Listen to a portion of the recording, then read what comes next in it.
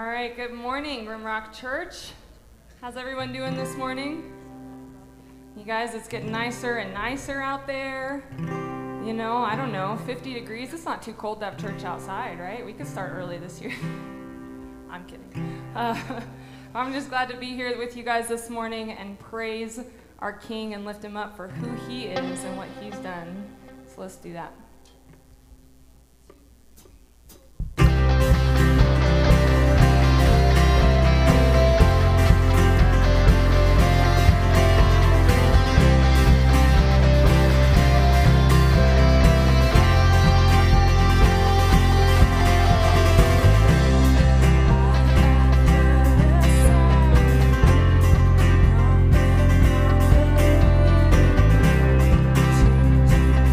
Sing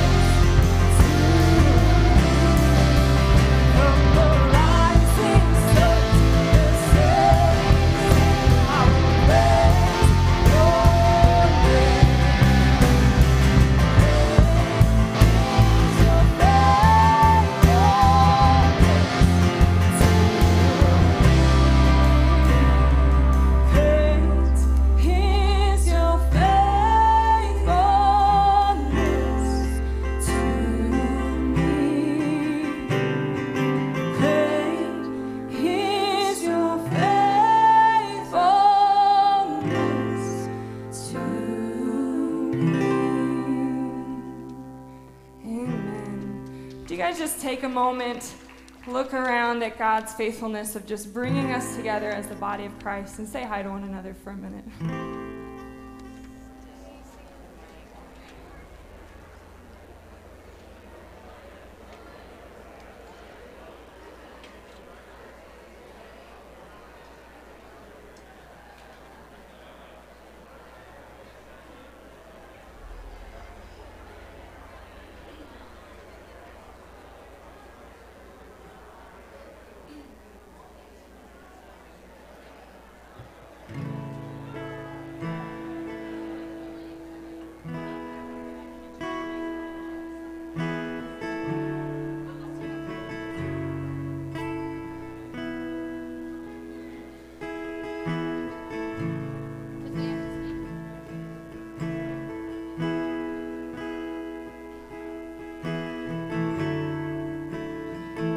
Father, we just thank you for your faithfulness, God, for your good and gracious gift to us, God. And may we just in response praise you with our lives.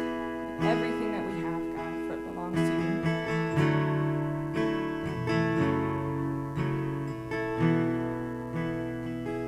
How great the chasm that lay between us, how high the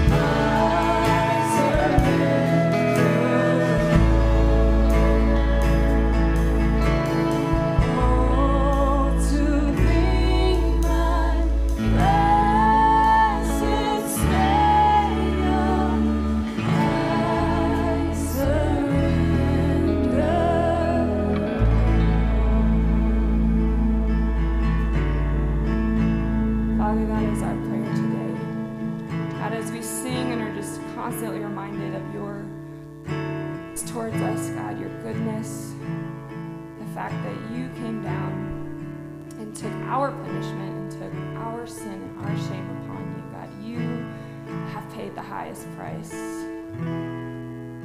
God, and so our response to you is just to surrender all. God, what do we have that we did not receive? God, so may that be our response this morning. May that be our response day by day, God, that we wake up each morning looking to serve you, God, looking to surrender to you. No one else is worthy. God, we pray for Ben as he comes now. Speak through him, God, and may we receive your words, the words of life. I pray this in your name. Amen.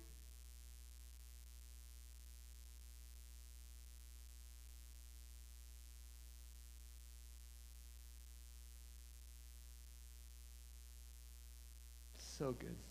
Thank you, worship team, for leading us this morning. So we have women at a women's retreat this weekend. We have about 40 plus kids plus adults in Ekalaka, Montana. I was up there with them this weekend, and just so thankful. Pastor Boomer is sharing the gospel with our kids, and it's so beautiful to see what God is doing in their lives this weekend. And we have some special guests with us this morning. Mike and Stacy Weeb are here, and thank you guys for joining us all the way from Lebanon. So they're going to be sharing, they're going to be sharing at the end of the service. So at the end of the sermon, we'll have them come up and share. Very excited about that. In your bulletin, you'll notice we have a worship pastor candidate coming on May 14th. And yes, he is my brother. He's my younger brother. So I'm very excited personally, but we're a congregational church, and it's really important this candidating weekend that he comes and you get to ask questions, interact with them, and he'll be leading worship on May 14th, and then we'll vote right after the second service as a congregation if God is calling him. If you have any questions, we'll have a schedule where things for that weekend, but Larry Nicholson led our search process, so I'm sure he'd be willing to answer any questions as well, so appreciate your prayers for that process. Would you join me in praying as we open God's Word? Lord, we just pause.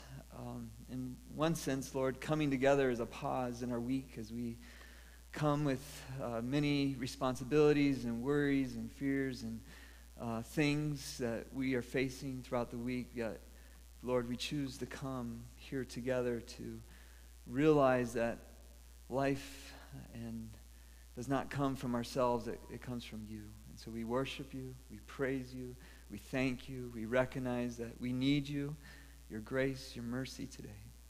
Lord, I just pray that as we hear your word, that we'd be reminded that man does not live on bread alone, but on every word that comes from you, God. So help us, God, to receive what you want for us today. In Jesus' name, amen.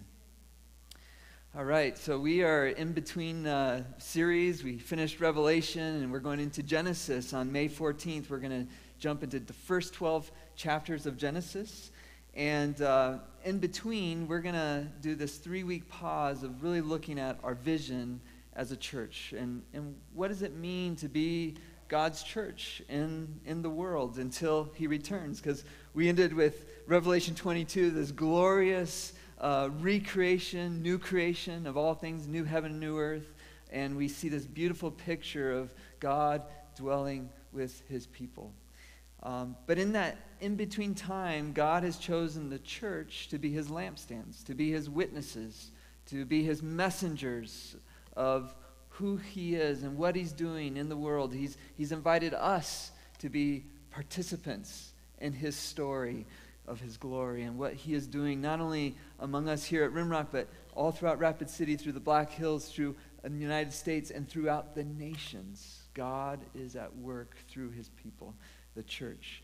And so we're pausing to look at our vision at Rimrock Church, a community being transformed by Jesus Christ, but I hope you see it's bigger than just Rimrock Church. I believe in the local church and being committed in that God has a purpose for our commitment here at Rimrock, but it's bigger than that. God has a people in every nation, tribe, tongue, and language, as we saw in Revelation. And we're a small part of that greater story of God's people being filled with his Holy Spirit and being prepared for his coming and his kingdom, which is already come, as Jesus said, but it's not yet fully realized, and one day it will be. But until that day, God has called us to be, as we say, a community being transformed by Jesus Christ. And last week we looked at the Great Commandment, right? To love the Lord our God with all our heart, soul, and strength. And the Great Commission, to go into all the nations and make disciples, this great purpose. And then we looked at Ephesians 4 about the church being the means for that purpose, to make disciples. And so if we look at our mission statement, it starts with experience God. And so the question is, how do we live out our vision to be a community being transformed by Jesus Christ? Well, first of all, it's to experience God. It starts with God. And we looked last week, it doesn't start with us. In fact, we're hopeless in of ourselves. We can't do anything in of ourselves. In fact, the Bible says that it's not that we love God so much, it's that he loved us first. And when he loved us, and he stepped into our world by Jesus coming, and we talked about Christmas, that great incarnation story of God becoming flesh and making his dwelling among us. And because he loved us and revealed himself to us, then we can receive the call to love him with all our heart, soul, and strength, with everything we have. As we just sang, we surrender to him. And so we are the people who experience God, who know God because of Jesus Christ and because of his grace. This morning, we're going to be looking at the second part of our mission statement, which is embrace grace. Embrace grace. Would you turn to the book of Ephesians with me? And we're going to be looking at Ephesians chapter 2. And we've been up in Ekalaka. Boomer's been in Ephesians all week with the kids, talking about the gospel. And I love this picture. And I know I just have on the screen starting in verse 4, but I want to start in verse 1 of chapter 2. It says, "As for you, you were dead in your transgressions and sin." And so we believe what the Bible teaches, that apart from God, we are utterly sinful. Every single one of us. We are utterly broken as people. We are incapable of fixing our condition, because what is our condition? Dead. Dead people can't fix themselves, right? You are dead in your transgressions and sin, in which you used to live. Isn't that good news? Which you used to live when you followed the ways of the world and the rulers of the kingdom of the air, the spirit who's not work, and those who are disobedient. That's basically the book of Revelation, right? Babylon, Satan, the beast. People are following those things, but not the people of God. All of us also lived among them at one time, gratifying the cravings of our flesh and following its desires and thoughts. And like the rest, we were by nature deserving of wrath. And that's our story. That shows up in a lot of different ways. Each of you has a story. I have a story of being dead in my sin. All of us do. Every single person does. But look at verse 4, and this is where we're really going to start the message today. But, don't you love that? But because of his great love for us, God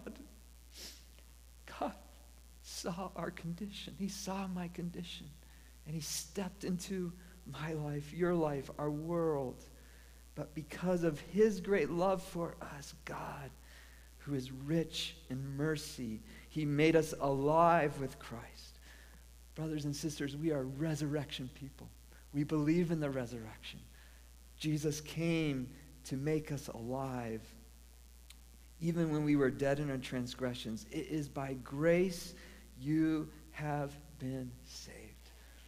I love what Martin Luther declared. It's by grace alone. By grace alone. And God raised us up with Christ, and he seated us with him in the heavenly realms in Christ Jesus, in order that in the coming ages he might show the incomparable riches of his grace expressed in his kindness to us in Christ Jesus. For it is by grace you have been saved through faith, and it's not from yourselves. If you go back last Sunday, that's what we learned. This great commandment and this great commission and this great calling to order our lives around this first love. We could not do that on our own. I could not do that on my own. There's no one good enough. There's no super Christians. There's not like some people who figured out this secret way to get it. We couldn't. It's by grace alone. It is not from yourselves. It is a gift of God. We needed God to step in and do something for us that we could not do on our own. Amen. Isn't that good news? But it's not by works, so that no one can boast. For we are God's handiwork, created in Christ Jesus to do good works, which God prepared in advance for us to do. So it starts with God, but he's got a purpose for us. He's called us to something for his glory.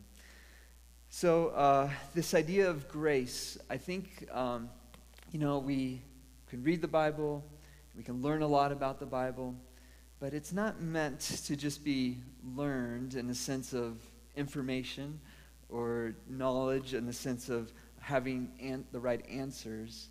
The Bible is referred to as a sword, a double-edged sword that pierces bone and marrow.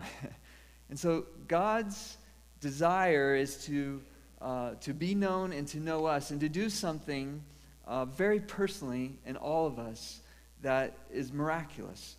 And so when we talk about God's love and his grace, it's not enough just to understand the concepts. We have to experience it. We have to know his grace. So I came to know Jesus as a young boy. Was really in realizing my sinfulness after I threw a rock at my brother and lied about it. And I saw the depths of evil in my own heart that I could do against my own brother whom I loved. And it caused me to cry out to Jesus as a young boy. And I experienced his grace at that moment. I experienced forgiveness and a peace that I couldn't explain, but I knew God was doing something, that he was revealing his grace to me, his love for me in Jesus Christ. And I cried out to him and received him. But as many of you know, if you've walked with Jesus, that grace is not just when we first believed. It's something we need every day, that I need every day. A few years ago here at Rimrock, maybe 2 or 3 years ago, I was going through a period of a lot of stress because there were some ministry situations that were overwhelming to me, and I was struggling through some things. But probably the biggest thing that was going on in my heart was last week I talked about the ordering of our loves, and I think some of my love got out of order. And so I was anxious and stressed about ministry situations and some things that were happening in the church, and instead of bringing that to God, I was carrying those burdens. And one morning, I woke up, and I couldn't move. I was like paralyzed. And if you know me, usually I wake up early in the morning, I'm up, and I'm running, and I'm going. But this morning, I couldn't get out of bed, which was so unusual for me. And I just laid there, and I just began to cry. And I realized that I was so burdened, and I was so struggling with myself, and I was feeling like a total failure. I was like, God, I just feel like I'm total failure. And maybe some of you have had those thoughts. You've had those feelings. You've been in those places. And so as I lay there, I was trying to figure out, okay, what am I going to do? And so I had to call a bunch of people that day. I had a bunch of stuff scheduled, and I just said, I can't make it today. I'm not doing well. And so I had to stay home, which was really hard for me. I don't like doing that. And I remember being outside, and I was laying down because I could hardly even stand up. And I experienced something. It was just the gentle voice of God, just saying, I love you, Ben. I'm for you. And I'm sufficient. And my grace is sufficient for you. And those were the most beautiful words I could hear at that moment. That even though physically I couldn't do it, and I couldn't do everything that was on my agenda that day, God was saying, I still love you. I'm still for you. I'm sufficient for you. In your weakness, I'm strong. And I just remember my heart just being so filled with peace in that moment. And I knew it was going to be okay. I was going to get through the day. I was going to get through the week. I didn't know how everything was going to work out, but God knew. And I was okay. And it was again, and I had experienced it many times, and I could tell you many stories, but again, I experienced God's grace, his love. That wasn't based on my performance. It wasn't based on how much I could produce. It was based on who he was, his faithfulness, his goodness, what he could provide. And I remember by the end of that day, I was filled with so much energy. I was ready to go. God did something. I started the day paralyzed. I ended the day with joy and a sense of calling and purpose and knowing that God was sufficient, that his grace was enough. And so again, I had to embrace God's grace. And again, we need to embrace God's grace. This is essential to our mission to be a community being transformed by Jesus Christ. And I stand before you and you say, well, Ben, as a pastor, it's good to hear that you struggle with things like that. But the reality is, later that week, I had to confess to some people, and I had to share with some people that had been doing things out of order in my own heart, in my own life, and how I was thinking about ministry, and I had to confess those things. And I had to receive grace from others. And I experienced God's grace all over again through people who prayed for me and encouraged me and supported me in that moment. And so as we think about experiencing God and embracing his grace, it starts with God, but then it spills out into our relationships with others. And so the great command is to love God with all our heart, soul, and strength, but the second is to love our neighbor as ourselves. And so we think about expressing his power in us and through us towards others. We become instruments, vessels of God's grace as we show compassion, as we show love, as we show understanding to one another. So what is God calling to us to? I want to look at Acts 2:42 briefly here with you. When we look at the New Testament church, we see a people who have received the gospel, the good news of Jesus. And as they are filled with the Holy Spirit, they begin to do certain things. And I want to just look at this briefly with you because I think it encourages us to how we experience God's grace together. In verse 42 of chapter 2, it talks about how the early church, these are the people who've received the gospel, they've been filled with the Holy Spirit, and what they begin to do, they devoted themselves to the apostles' teaching, to fellowship, to the breaking of bread, to prayer, and everyone was filled with awe at the many wonders and signs performed by the apostles. And all the believers were together, and they had everything in common. They sold property and possessions to give to anyone who had need. Every day they continued to meet together in the temple courts. They broke bread in their homes and ate together with glad and sincere hearts, praising God, enjoying the favor of all the people. And the Lord added to their number daily those who were being saved.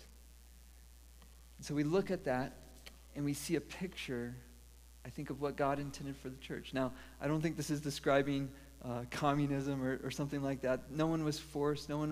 This was something that God was doing by the Holy Spirit that caused the orientation of people's lives to shift from being self-centered to being God-centered first, but then look what they did with each other. They cared for each other. There was generosity. There was a great devotion towards the things of God and the things of helping others, needs of others. And so what we begin to see is the very DNA, the nature of the church is relational. It's relational. And that's why the church isn't the building. It's not even this worship service. It's you and I, us as people together, sharing a faith and a love for God because he first loved us. We are the people of the gospel who've received the good news of Jesus, and we've repented and we believed. We've received that gift. But together we're devoted to certain things together. And that is what we begin to see in the church. It's this relational, and I'm going to show a picture that we use here. And so if you go through one of our membership classes, you'll see it's like a few circles. But we'll show this to you. And this is just to help us. There's nothing special about this image, but it's a picture of how we need to think about ordering our lives and ordering our loves. And it's very relational. And if you notice, at the very center is God himself. The great struggle for us as humans is we want to put other things in that center. And that's called idolatry. even good things, even religion, even church, if we put that in the center, we will be in big trouble. We'll miss it. We'll totally miss it. There's no life in just church. The life is in God himself, the creator, the maker, the sustainer, the one who owns and has everything, the one who can give everything that we desire, everything we most need is found in him. And so it's only in God alone, in this beautiful relational fellowship of the Father, the Son, and the Holy Spirit. Remember we read in Matthew 28, we're baptized in the name of the Father, the Son, and the Holy Spirit. That's where our identity is.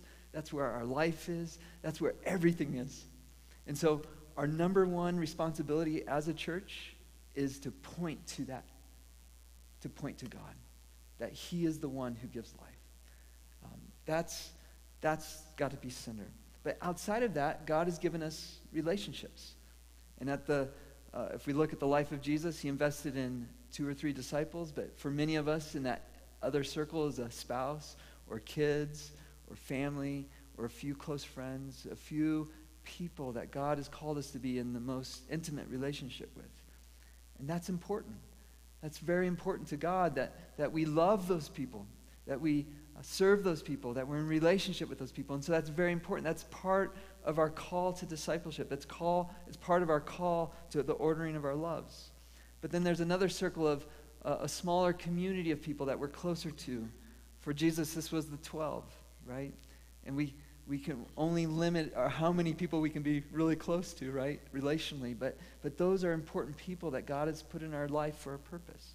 And then outside of that, there's the extended family. And that's what I kind of consider who we are here gathered this morning, this extended family of believers, and includes other people as well that are worshiping God and serving God together and ordering our lives to God together.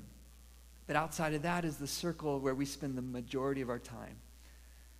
But you see, there's an order to this. And if we get this out of order, we will miss what God really wants to do, the really powerful thing that he wants to do of transformation. But in that furthest circle is where you go to work. It's your work relationships. It's where you go to serve in their schools, or you're a student, or you go on mission trips, or it's where we spend a lot of our days, a lot of our lives out in that outer circle. And that is where God wants us to be a blessing. He's called us to be a blessing. In this picture of a lampstand is we're to be a light in those areas. And those relationships matter. And everything you do in those arenas matter. And all those people you interact with matter. But it's got to start with God. And then God begins to transform our relationships as we go through those things. So what does it look like to embrace grace in all those relationships? Because all of you have relationships in all those circles. You have responsibilities in all those circles. And so the question for us as the church is, how can we be intentional in those relationships, knowing the greatest commandment, to love the Lord God with all our heart, soul, and strength, to love our neighbor, and to know the Great Commission, that we're to go and make disciples, right? Baptizing and teaching. And by the way, that's not just for me as the pastor. Jesus didn't give that Great Commission just to the 12 disciples. He gave it to the 120, the church, the early church. He gave it to all of us. And the Reformation, Luther called this the priesthood of all believers. Did you know you're a priest, a priestess in God's kingdom? He's called you to be his representative, to be his witness in this world, to be his ambassador in all of your relationships. So let's go to Ephesians chapter 4 and read this. In Ephesians chapter 4, I know we looked at this last week, but we're going to zone in to a few verses, first 7 verses, because I think God is revealing to us the how. As a prisoner for the Lord. So what's Paul saying? He's saying, do we belong to ourselves? No, we belong to God. He's our Lord. He's our Savior. He's our everything. He's in that center circle. He's in the center of our lives. He's our first love, right? What did John tell the church in Ephesus? Remember your first love. As a prisoner for the Lord, I urge you to live a life worthy of the calling you have received. Did you know you've received a calling? To be a son, to be a daughter, to be a representative of God in all your relationships, in all of your life. Be completely humble. Here's the how. Be completely humble and gentle. By the way, these aren't natural things we can just do. This is Holy Spirit stuff that God is doing in us. He's transforming us. Be completely humble and gentle. Be patient, bearing with one another in love. All right, what do you see there? Humility, gentleness, patience. Are these easy things? But this is the how of embracing grace in our relationships. This is how we become a community, be transformed by Jesus Christ. This is how we relate to one another, whether it's in your family, with your spouse, with your kids, with your small community, here at church, in your workplace. How? We're humble, we're gentle, we're patient. By the way, these are fruits of the Holy Spirit. And then it says, bearing with one another. Now, sometimes we think about that, and we think, oh, I have to put up with people, right? I have to endure people. I don't think that's what that means. You know, you think about a load-bearing wall, right? In your house, right here, we have load-bearing walls. A load-bearing wall, it holds it up. It holds up the structure. That's what God's calling us to be. People that hold other people up. To be the kind of people that see people for who they are, and we're there to encourage them, we're there to support them, we're there for them. Because we understand that life's not about us. We've received God's grace and love, and we're confident enough to say, we're here not for ourselves, we're here for others. And so it says bearing with one another, and so we become the kind of people that people think about us and they say, that's a person I can count on. That's a person who's for me. That's a person who's going to stand with me when it gets hard. That's a person who's going to encourage me. That's a person who I want to be around. That's the kind of people we become. We bear with one another in love, right? Don't you want to be around those kind of people? I want to be around those kind of people, and I want to be that kind of person. And I think that's the how of embracing grace. As the church, we're called to be those kind of people. And when we're those kind of people, then we can make every effort. This isn't just sitting by. It's making every effort. We're intentional about it. We discipline ourselves about it. We make every effort to keep the unity of the Spirit through the bond of peace. There's one body, one Spirit, just as you were called to one hope, and you were called one Lord, one faith, one baptism. And this is what makes us the church. It's God calling us together towards these things. Devoted, as Acts 2 said, devoted to these things. One God and Father of all, who is over all and all. But to each one of us, grace has been given. You've been given grace. I've been given grace. What do we do with that? What do we do with that grace? I think that's the invitation for us as a church, is to not only see our vision as something on a piece of paper or something we just talk about, but something that we are called to because we've received that kind of grace and we've seen the Holy Spirit begin to transform us into a new kind of people. I want to skip down to verse 15 of chapter 4 of Ephesians. I think this is key. Instead, speaking the truth in love, we will grow to become in every respect the mature body of him who is the head, that is Christ. From him, the whole body, joined and held together by every supporting ligament, grows and builds itself up in love as each part does its work. Okay, this is the how. This is how we become the church. Notice it's highly relational. We speak to each other in love, and we grow together in Christ, right? We grow together in Christ. And when we grow in Christ together, God is building something. He's making something glorious. So before we moved here to Rapid City, we lived in Minnesota. And the way we ended up in Minnesota is God had called my wife and I to be interns in a church, and that church had decided to send us to a town that was about 30 minutes away.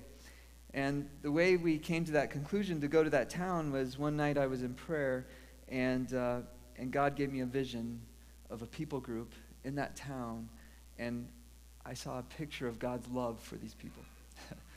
I didn't have love for these people, but that night on my knees, I saw God had a love for these people that was so overwhelming. It was like seeing the ocean for the first time. It was a beauty and a glory that I couldn't describe, but all I knew is I had to go.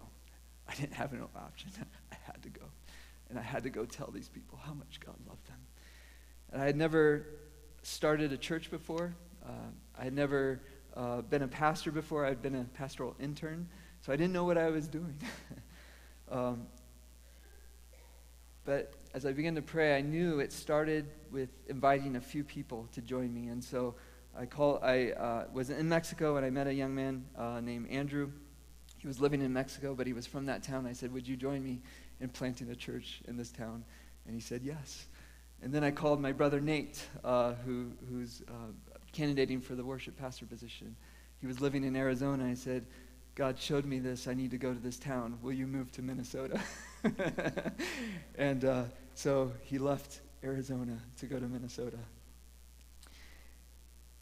And over the next 5 years, we learned a lot about the church and about God's grace and God's love for people.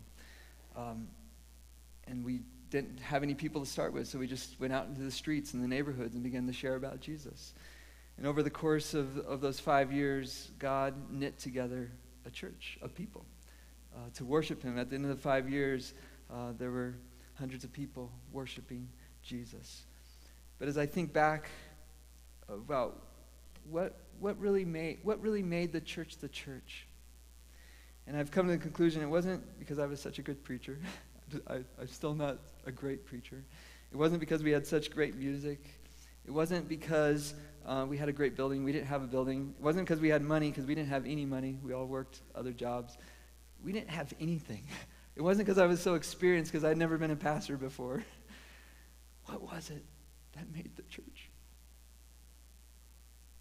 It's what we just read in Ephesians. It was humility, gentleness, patience, bearing with one another in love, keeping the spirit through the bond of peace. It was speaking the truth in love. And over the course of those years, as God knit us together in relationship, in our love for God above all else, and our love for people, God did miracles. He did miracles in us and other people, and a church was born. And there's a church this morning, they're worshiping Jesus in Spanish because of what God did in our hearts. And I think about what makes us a church here at Rimrock. It's not our music, our preaching, all our programs. It's people who've experienced God's grace and share that grace with other people. And God does something through that, miraculous and beautiful.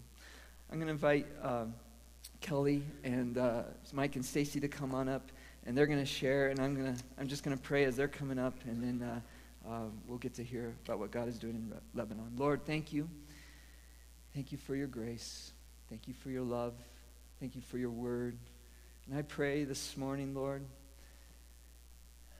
you would help us to be the kind of church that Jesus, you would say is successful.